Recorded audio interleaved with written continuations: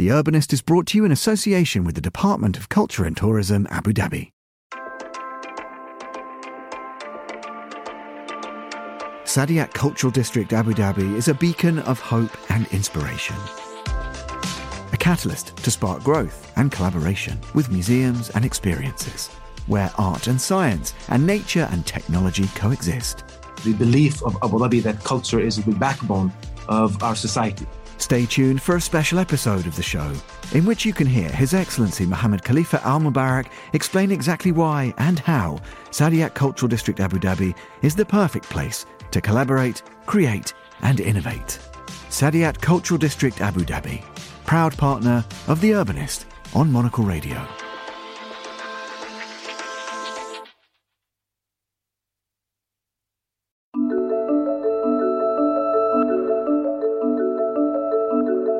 Hello, I'm Andrew Tarkin. You're listening to Tall Stories on Monocle 24, brought to you by the team behind The Urbanist, the show all about the cities we live in.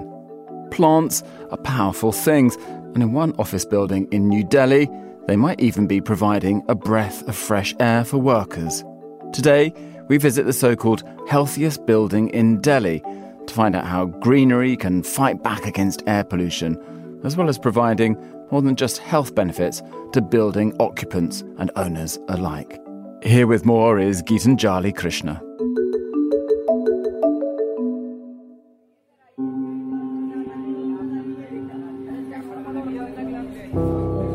Nehru Place is Delhi's best-known grey market.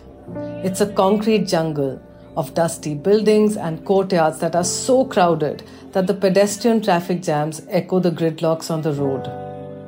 Here, hawkers sell second-hand clothing, high-street rip-offs, dubious iPhones, pirated software, and everything in between. Endless construction and thousands of corporate cigarette breaks make the air in the grey market too grey to breathe.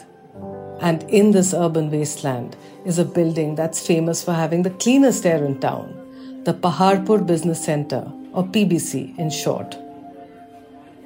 I go to Nehru Place to look for the building and find I'm lost. So I ask Yusuf, a shifty vendor who's approached me with a broken metal tray full of knockoff HP printer inks. Do you know where it is? He says, "You mean that nice building with lots of plants?" and points me in the right direction. That sums up the PBC perfectly. This nice building with lots of plants is the brainchild of Delhi businessman Kamal Mittal, who was told by doctors many years ago that Delhi's air was toxic for him, as it is for everybody else. Mittal did some digging and found that by judiciously planting the right plants in the right numbers, he could actually grow his own clean air in his office building in Nehru Place. He found that 3 commonly found Indian plants, money plants, areca palms, and the unfortunately named mother-in-law's tongue or Sansevieria, most effectively absorb pollutants and release clean air. In his now famous TED Talk, Mittal says that 4 shoulder-high plants are enough to generate pure air for one individual. This is what he has done in PBC. The business center today has more plants than people and a patented rooftop air purification system that washes and filters the air before it's further purified through these plants. It's as pure, Mittal says in his TED Talk, as the air on the Swiss Alps. Inside the building, you're likely to hear Kenny G's saccharine sax piped on hidden speakers instead of Swiss cowbells. And the air definitely feels different, more humid perhaps than Delhi's dry air in February. More important, it smells fresh, which, as any Delhiite will attest, is not something that we are used to. And for this, they charge twice the rent charged by neighboring buildings, saying that PBC's healthier office environment can potentially increase productivity and reduce absenteeism. They quote a 2016 study that has found that cognitive performance scores of people who work in green environments are double those who work in conventional spaces. But the question is, how do we know the air purification strategy works? Way back in 1989, NASA presented preliminary data on the ability of some common plants to remove organic chemicals from indoor air. However, the data applies less to houses with windows and more to small sealed chambers similar to spacecraft.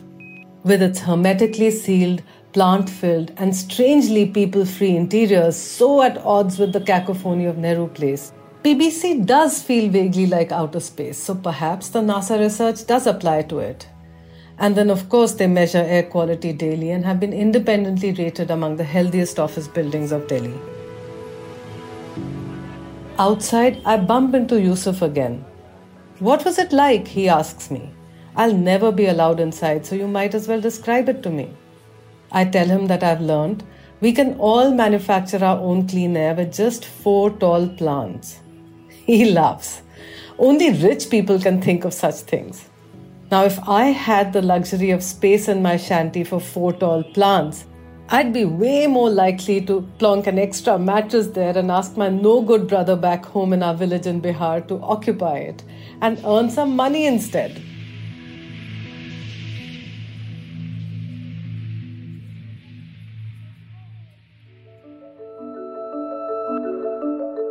You've been listening to Tall Stories, a Monocle 24 production. Today's episode was written by Geetanjali Krishna and produced and edited by David Stevens. Remember to tune in on Thursday for the full 30-minute edition of The Urbanist. I'm Andrew Tuck. Goodbye, and thank you for listening, city lovers.